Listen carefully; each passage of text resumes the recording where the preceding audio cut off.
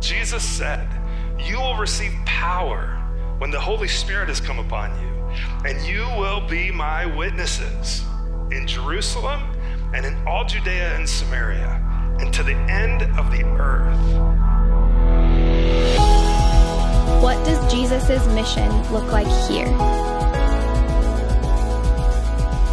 What's his mission here?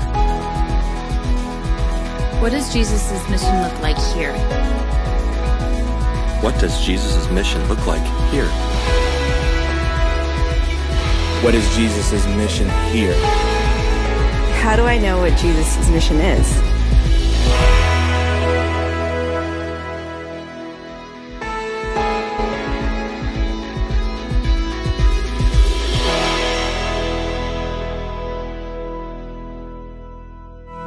Good to see you today. My name is Josh, if you don't know me, and one of the pastors here. Welcome to all of you who are online. Really glad you're with us today too. And we're in the book of Acts. We're working our way through the New Testament book of Acts, and it's going to take us a long time to get through. We're in week 12, and we got probably at least a year to go, so it's going to be fun. But this morning, as we get started, the story we're in reminds me a little bit of what's going on there of a Peanuts cartoon, you know, like Charlie Brown, Linus, and Lucy. Well, in this one cartoon, Lucy comes and barges in the room and demands that her little brother Linus change the TV channel, threatening him with her fist if he didn't. What makes you think you can walk right in here and take over? Linus asks her. These 5 fingers, said Lucy. Individually, they're nothing, but when I curl them together like this into a single unit, they form a weapon that's terrible to behold. Linus looked at her for a little bit and he said, well, which channel do you want? Turning away, he looked at his own fingers and he said, why can't you guys get organized like this? You know, this morning we're going to see God's people united, kind of like Lucy's 5 fingers. And when God's people are united, when there's unity among them in the gospel and in their faith and in mission, they're a terrible force to behold in a very, very good way. And so we're going to see that this morning, and we're going to see examples of the fruit of unity, and we're going to see an example, really a heartbreaking example of what could totally disrupt their unity and how God deals with that. So with that, let me pray. Then we're going to be in Acts chapter 4 and into chapter 5 this morning. But let's pray. Father, thank you for Jesus. And Jesus, thank you for living the life I couldn't, for dying in my place on the cross, rising from the grave and giving me your life.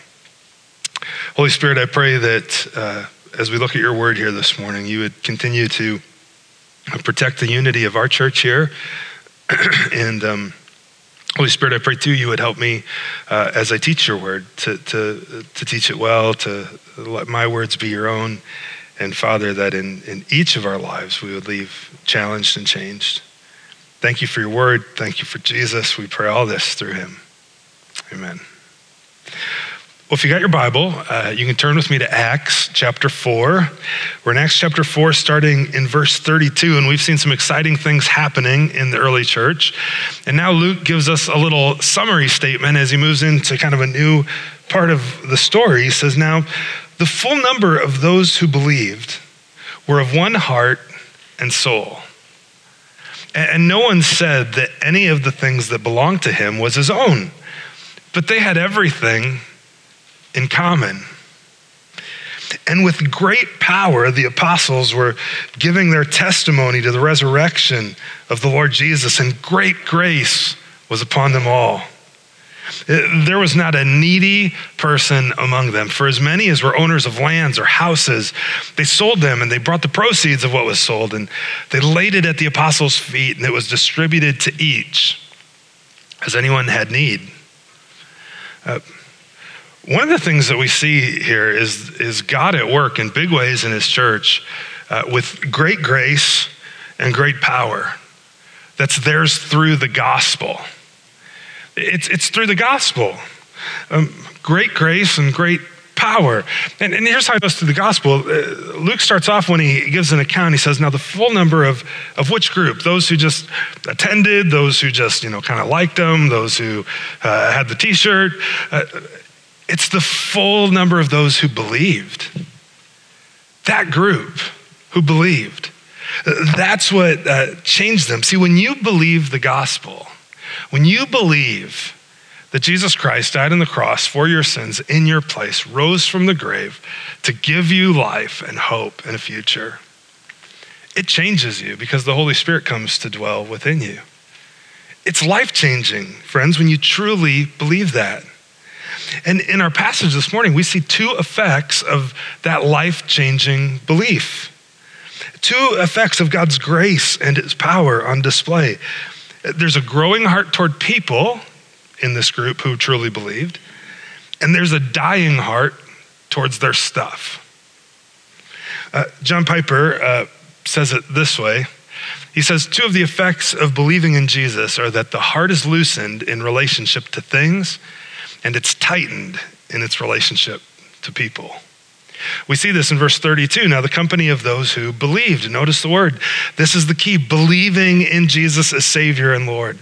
Trusting him for all you need. Being satisfied with all that God is for you in Jesus. That's the key. That's the root of what's happening in this story. Everything good comes from that. From believing upon Jesus Christ. Faith is an essential characteristic of early Christians and of the early church. And so look with me now just how believing in Jesus tightened the church's heart in its relationship toward people. Look, it says, those who believed, look at their heart being tightened towards one another. They were of one heart and soul. They had unity. They were together. They shared a heart for God and for one another. And this was a promise that God made that this would happen. He promised it multiple times in the Old Testament. I'll show you one. In Jeremiah chapter 32, he says, I will give them one heart, speaking of his people in the future, and one way, that they may fear me forever for their own good and for the good of their children after them. He would give us one heart. And he says it again in Ezekiel and in other places. And now it's happening. There's unity of heart and soul among them. And then we also see the tightening of their hearts, the loosening, I should say, of their hearts in relationship to other things, to stuff. Look at the rest of this. So they were of one heart and soul. And no one said that any of the things that belonged to him was his own, but they had everything in common. Now, it doesn't say that nobody had anything. It doesn't say that. Doesn't say, as we're going to see, that everybody sold everything. Doesn't say that. Everybody still had a number of things. What it suggests is just that no one was claiming owner's rights. They weren't exhibiting selfishness or possessiveness like it was theirs and nobody else's. And when they would give without expectation of reciprocity, which was unheard of in that day. You know what I mean by that? I'll scratch your back, you scratch mine. Like something in return for whatever they would give. They expected nothing. And it was surely the church's spiritual unity because of what they believed that prompted this generosity. I mean, no one was required to contribute to the needs of others. It was all voluntary. And as I mentioned, not everyone sold everything. They continued throughout the book of Acts and the epistles and the New Testament to meet in homes. Whose homes? Well, the people who didn't sell their home. They met there. And some of them evidently were pretty wealthy, like Mary, mother of John. She had a home that a lot of people could meet in. So there's nothing good or bad about possessions. It's your heart towards them. And as you believe in Jesus, your heart becomes looser towards them and recognizing that it's all God's. The earth is the Lord's and the fullness thereof, the world and those who dwell in it. Everything belongs to him. Everything I have, everything you have, it's not yours. It's God's. Everything is his. He's just graciously given it to you, which makes it a lot easier then to share it with others when we have the opportunity. So all of this then just yielded incredible unity. And notice when I say unity, I'm not talking uniformity. Like everybody looking the same, acting the same. It's not that everybody saw everything eye to eye. They still had disagreements. They still had frustrations. I mean, it's wrong to think like some do, that when believers dwell in unity, that everybody carries the same Bible, they read the same books, they promote the same style and lifestyle, they educate their children in the exact same way, that they have all the same likes and dislikes, and that they all just become Christian clones. That actually breeds disunity, not unity. Because then there's this standard of trying to measure up to something that we're not. Differences of opinion are inevitable among people. I mean, next time you're with your extended family, just bring up politics or your faith or anything else and see how that goes. But differences of opinion are actually really good when they're handled correctly. God uses that to make all of us stronger and better when we see things differently. Psalmist writes, "Behold, how good and pleasant it is then when brothers dwell in unity." And that unity is not based on everybody being the same. It's based on the gospel of Jesus Christ and his work. But unity is fleeting, isn't it?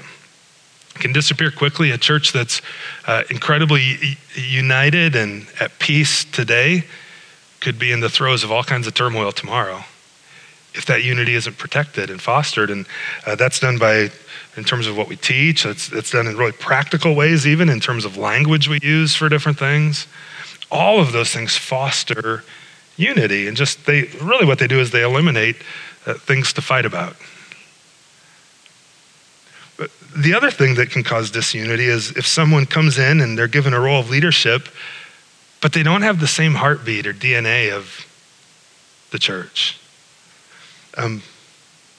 They could take off in a different direction, not intentionally, not in a bad way, but it could breed disunity, couldn't it?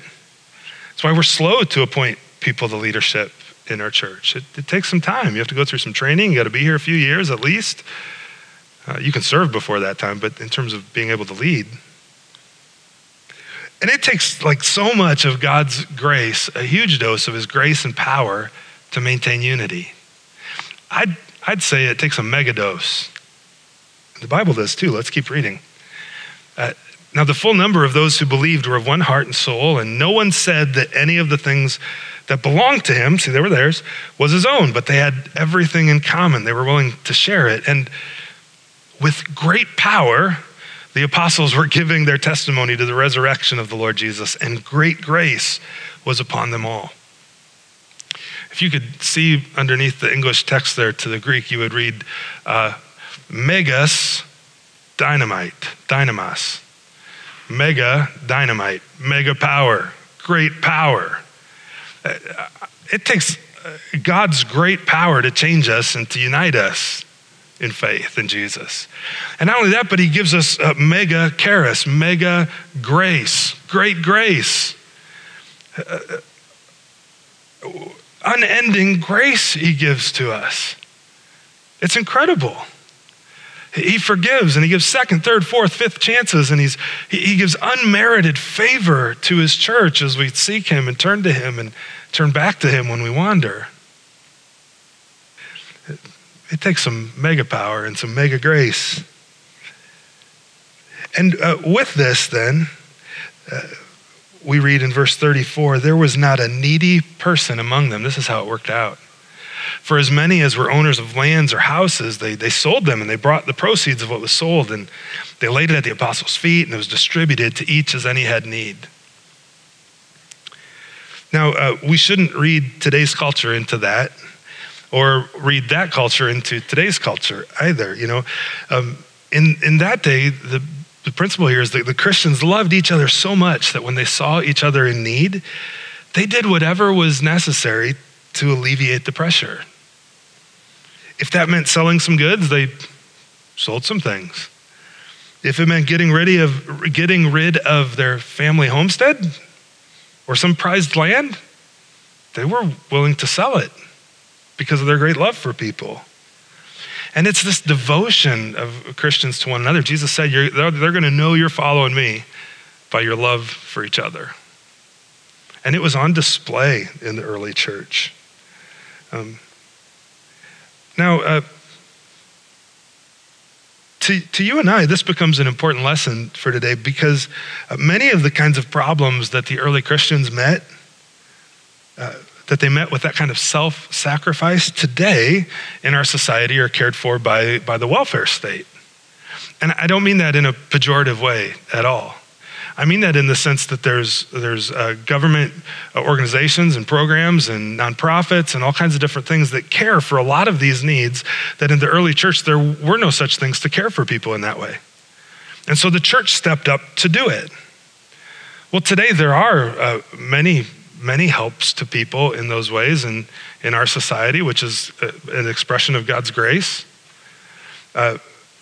And so whether you agree with some of those things or not, what I would suggest to you is that this means that in addition to just giving of our funds of ways that maybe they did, it means demonstrating devotion to one another by all kinds of other practical ways.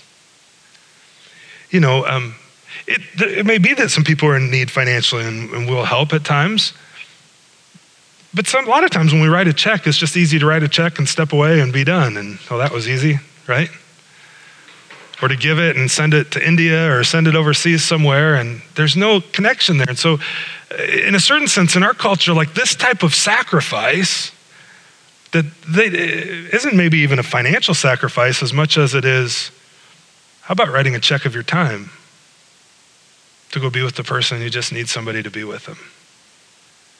Maybe it is some financial sacrifice, and so are you willing to write that physical check to help them or to give to the church or whatever else as well?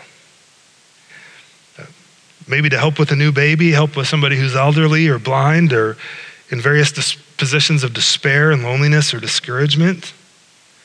You know, in our busy culture, often the greatest mark of self-sacrifice is just giving your time.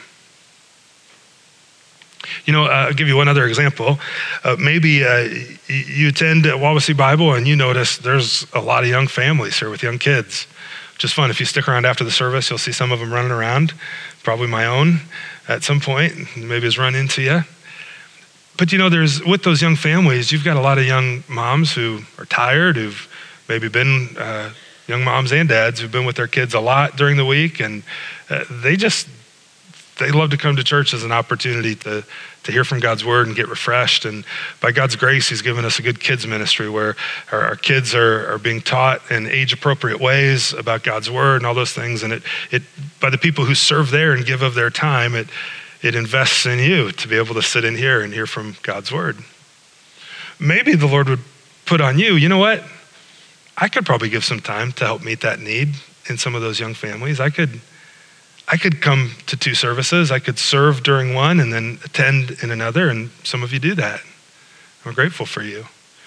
But that's just one example of, it's a great opportunity to give of yourself for the good of God's people. Now, that's kind of the story of what's happening, right? They're incredibly gracious and to one another and generous to one another, I should say, and God's grace and his power is at work. And then the last couple verses of chapter 4 and then into chapter 5, Luke gives us a couple examples. One really positive of this playing out and one danger to watch out for. So do you want to start with the good news or the bad news first? Bad news, good, because that's the outline. So we're going bad news first. Sound good? Here's the first thing. God gives great grace and power through the gospel to his church to purge spiritual deception. Let me unpack that a little bit. To purge spiritual deception. Well, actually, even before I unpack it, let's just look at the story starting in chapter 5. But a man named Ananias, with his wife Sapphira, they sold a piece of property. This sounds familiar to what we were just reading about, right? People selling their things and then giving it to the good of the church. And with his wife's knowledge, he kept back for himself some of the proceeds, and he brought only part of it and laid it at the apostles' feet. Verse 3, but Peter said to him when he brought it, he said, Ananias, why has Satan filled your heart to lie to the Holy Spirit and to keep back for yourself part of the proceeds of the land? that word filled here has the idea of control and influence. The early church was filled with the Spirit, and now he's telling Ananias, who's claims to be part of the church, you're not filled with the Spirit, you're filled with Satan, with the enemy. And Peter says, how is it? How did he get a hold on you? See, I don't think Peter says this just with like anger or an accusatory way. I think he's probably saying it with a great sense of concern and compassion and even hurt in what's going on. How is it that this happened? The sin Ananias and Sapphira committed wasn't stinginess, by the way, and holding back their money. Their sin, as we're going to see, was lying to God and to God's people. Saying that they gave the whole amount, but holding back some for themselves, and then trying to make themselves appear more generous than they really were. They were trying to deceive everybody. And ultimately, Peter says, you're trying to deceive God, and God won't be mocked. Here's how we know this is true. That's what Peter's saying. He says, when it remained unsold, didn't it remain yours? It was yours, wasn't it? And even after this was sold and you got the check, you could do whatever you wanted to with that money, right? It was at your disposal. So why have you contrived this deed in your heart? Why'd you make up this story that you sold it for this much, but you really sold it for this much, and then you kept some back and then laid it at our feet and made this scene like you gave this huge amount when, why didn't you just give what you wanted to give and call it a day?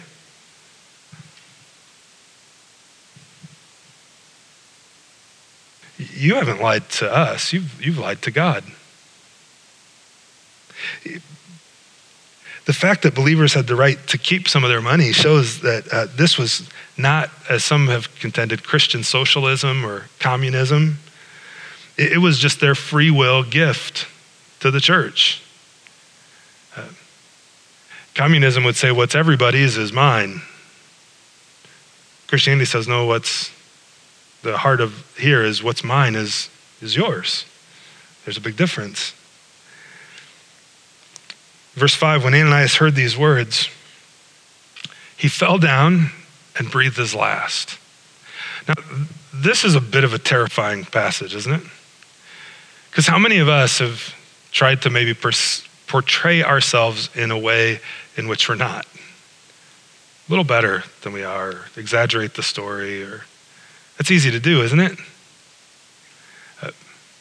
See, some think that the passage that happens right before this that we're going to come back to is Barnabas comes and gives a gift, and people rejoice, and it's a great gift. And so some commentators think that, well, maybe Ananias and Sapphira saw the treatment Barnabas got after he gave that, and so they thought, well, we kind of like that. That'd be kind of nice. And so they make a big deal and come up with this scheme and make it look like they gave a whole bunch that they didn't give, and try to deceive everybody into thinking they're more generous than they really are. And when Ananias heard it, that Peter knew what had happened, he fell down and breathed his last. Some think, well, maybe he just had a heart attack in the shock of being found out. That happens. I don't know how God did it. But after he died, as you can imagine, great fear came on everyone. The young men rose and wrapped him up and carried him out and buried him. And after an interval of about 3 hours, his wife came in, not knowing what had happened. I don't know what she was doing. Maybe she was out shopping with some of the money they had kept back, just enjoying her day.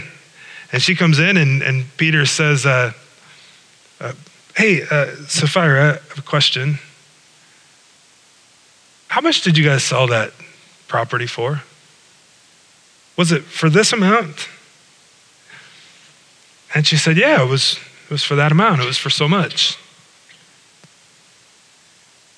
Peter gave her an opportunity to repent, and she didn't. Peter said to her, well then, just how is it that you've agreed to test the Spirit of the Lord like this? Behold, the guys who buried your husband a few hours ago, they're waiting now, and now they're going to come grab you. They'd put the Spirit of the Lord to the test, which means They tested the Spirit to see how long they could get away with their scheme. Until he called them on the carpet. To see how much they could get away with before God would act or respond according to his word, according to who he says he is. And their whole act was wrong-headed, self-serving, church-destroying, and it was sinful. And part of God's great grace and his great power to the church through the gospel is to purge us of that spiritual, deception. Immediately she fell down at his feet and breathed her last. And when the young men came in, they found her dead, and they carried her out and buried her beside her husband. And great fear came upon the whole church and upon all who heard these things. Again, as you can imagine. I bet nobody tried to present themselves better than they were for a while at church the next few weeks, wouldn't you think? No, yep, I'm a sinner. Here's what I did. Here's it all. God's grace purges us of that self-deception. And when that spiritual deception, which is in part, it's deceiving others. I mean, let's face it, if it were up to me, I don't know about you, but I would prefer that text read, Peter called out Ananias, and then Sapphira, and they repented, and they turned back, and then they went back, decided what to give, gave it, and they kind of started at the beginning, and everything was good, and everybody went on their way, and life was better. That sounds like a better story to me, doesn't it?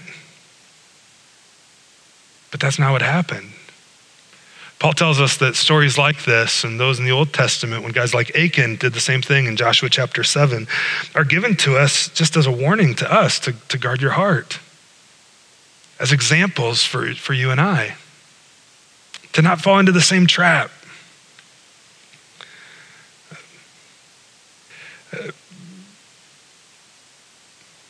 Ananias and Sapphira, they fell into this category of people who maybe sought glory for themselves and wanted to be noticed and affirmed for what they did.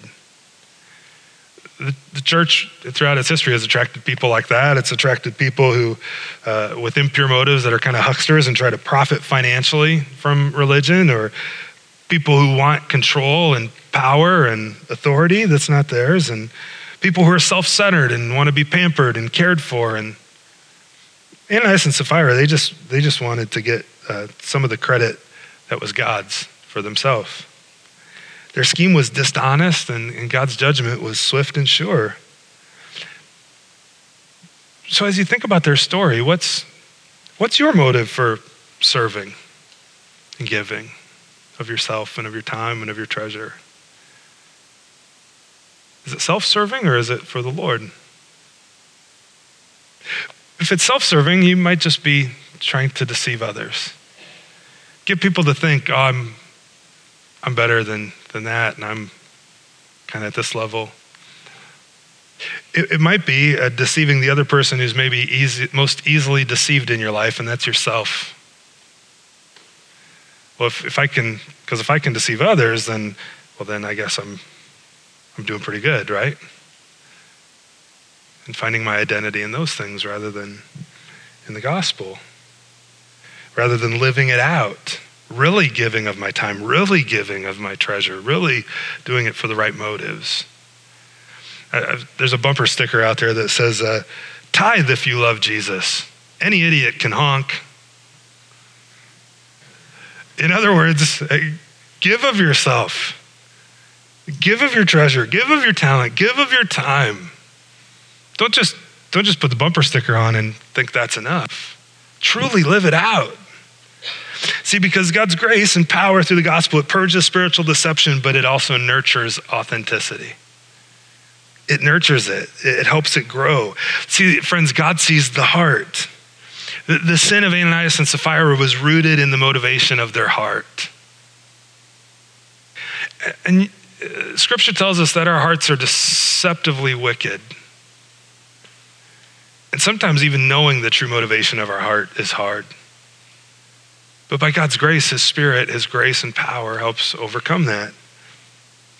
Their motivation, wanted to be recognized in the community without really making a sacrifice. Tim Keller writes that another way of looking at this sin is that they're guilty of using God for themselves rather than serving God for himself. And it's easy to pass judgment on their actions and think, why would they do that? But the truth is we all do it to some degree and have. We all can fall into the trap of playing that game. But the Lord looks at the heart. This is what he said to Samuel when he was picking a new king. He sees the heart. Said to Samuel, don't look on his appearance for the height of his stature because I've rejected him. The Lord sees not as man sees. Man looks on the outward appearance, but the Lord looks on the heart. And in our passage this morning, we see a guy whose heart was evidently right with the Lord in the way that he gave. So here's our good example. A guy named Joseph. That's Joseph, but you probably know him as Barnabas, because that's what the apostles called him. That was his nickname. The early church had grown so much over the last few months. I mean, we're talking thousands of people who've come to faith in Jesus. They're overseeing a mega church in Jerusalem. That's a multi-site church that's meeting in different homes and different places. And there's no way they knew everybody. But there were some people who kind of stood out. Like this guy who kept showing up, encouraging everybody. Like he was just the best guy to see coming. Like you wanted to see Joseph coming because you knew you were going to be encouraged by him, either in his actions or in his words or in some way, shape, or form. And so like, I can't remember that guy, the encouraging guy, the encourager. What's his name? I don't know. I'm just going to call him Barnabas, the son of encouragement. He lived it out. I wonder, based on how you live out your faith, what would your nickname be? Would it be the encourager, like Barnabas? Would it be the generous one? Would it be the one who prays? Would it be the grumpy one? You know, the one whose mouth hasn't learned yet from their heart that Jesus rescued them? Who would you be? How are you living that out? God sees the heart. He sees the heart. And then Barnabas sold his field. He belonged to him. He brought the money. He laid it at the apostles' feet. And friends, I would just end with this, telling you that because God sees the heart and because of Jesus' work on the cross, you've got nothing to prove. You've got nothing to prove.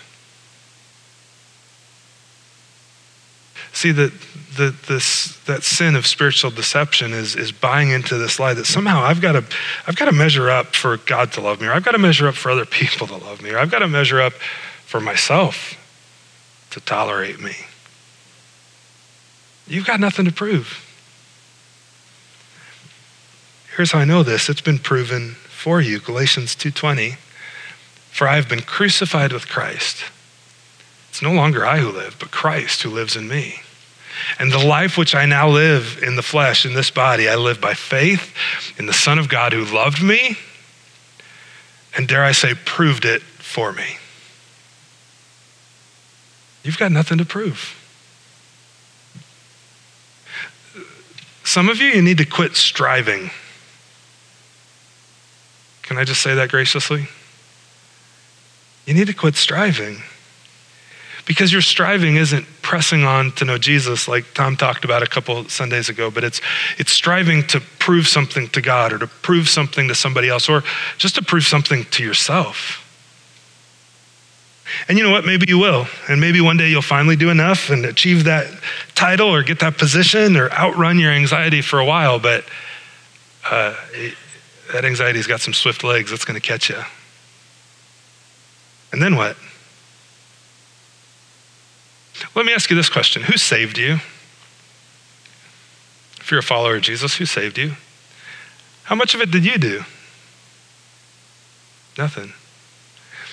So if Jesus is the one who did it all, isn't he the same one who's going to keep you? Who's proven it for you? And lets you live in freedom then, not having to prove it? Now listen, hear this. I'm not saying not to live a life that strives after Christ or that pursues holiness or any of those things. I'm not saying that. But I'm saying, what's your motivation in it? Is it coming out of the fact that Jesus has made you new, or is it somehow thinking in your head that your striving is going to fix whatever is in the rearview mirror or in your heart? Because it's not. The question is, why are you chasing after it? Why are you striving? Is it to know Jesus more? Or to know his benefits more? To reveal his grace? To become who he really wants you to be? Or just trying to prove something? See, the same Jesus who said, pick up your cross, follow me, and said it would be hard, also said this, come to me, all of you who labor and are heavy laden. I'll give you rest. Take my yoke on you. Learn from me. Learn from me what it means to be holy and what it means to pursue it and what it means to be authentic. You've got nothing to prove, just learn from me.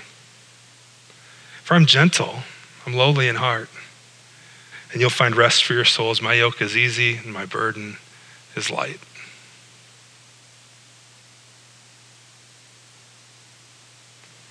Gordon MacDonald wrote, half of the misery in the world comes from trying to look like we're not rather than be what we're not. God gives grace and power, friends, through the gospel to purge spiritual deception from each of us and from our church, and to enable real, true, and nurture that authenticity. One of the ways you can pursue that is getting in a life group. You can sign up as you leave this morning. But there's no need to keep striving. To compare yourself to other people is such a waste of energy and time. Because you'll miss out on being who God designed and called you to be.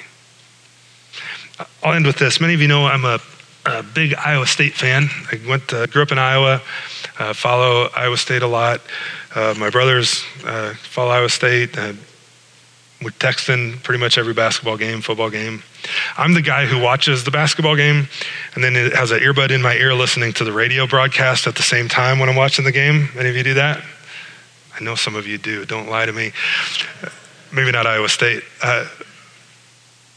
But the other night, Tuesday night, they played Texas Tech and they just demolished them. And they were interviewing one of the guys on the post-game show on the radio. I was listening to it. I was cleaning some stuff up. And he asked me, he said, well, why is it that each night, it seems like there's a different guy who excels and is kind of the star of the game that night? And this guy, he responded, well, we've got a saying in our locker room that says, enjoy playing the tambourine. Because not everybody needs to be the lead singer. I was just playing my tambourine tonight. When you buy into the lie of deception that you've got to be somebody you're not, that you don't have value unless I'm in this position, or if I'm doing this thing, or if I have this gift, or if I talk like this or act like what, you don't need to be the lead singer. If God's called you to be the lead singer and sing your heart out. It'd be awesome. But if he's given you a tambourine, play it like nobody's played it, right? And be who God's called you to be, authentically. Let me pray. We're going to sing and call it a morning and head out for the week. Father, thank you for your great grace. Thank you for Jesus. Lord, thank you for your great power as well to change us, to change our hearts, to give us new life. The power of Jesus, of your resurrection. Holy Spirit, would you help us to know that grace and to know that power personally and practically in our lives? That we would live it out in love for you and in love for one another. That there be great unity among our church as we pursue the gospel and seek to love people and invite them to follow Jesus with us. And then would you guard our hearts too from spiritual deception and help us repent of it when we sin. When we try to compare ourselves to others or be somebody we're not, or deceive people or deceive ourselves, or even try to deceive you. Lord, thanks for your grace. Father, thank you for Jesus. We pray all this through him. Amen.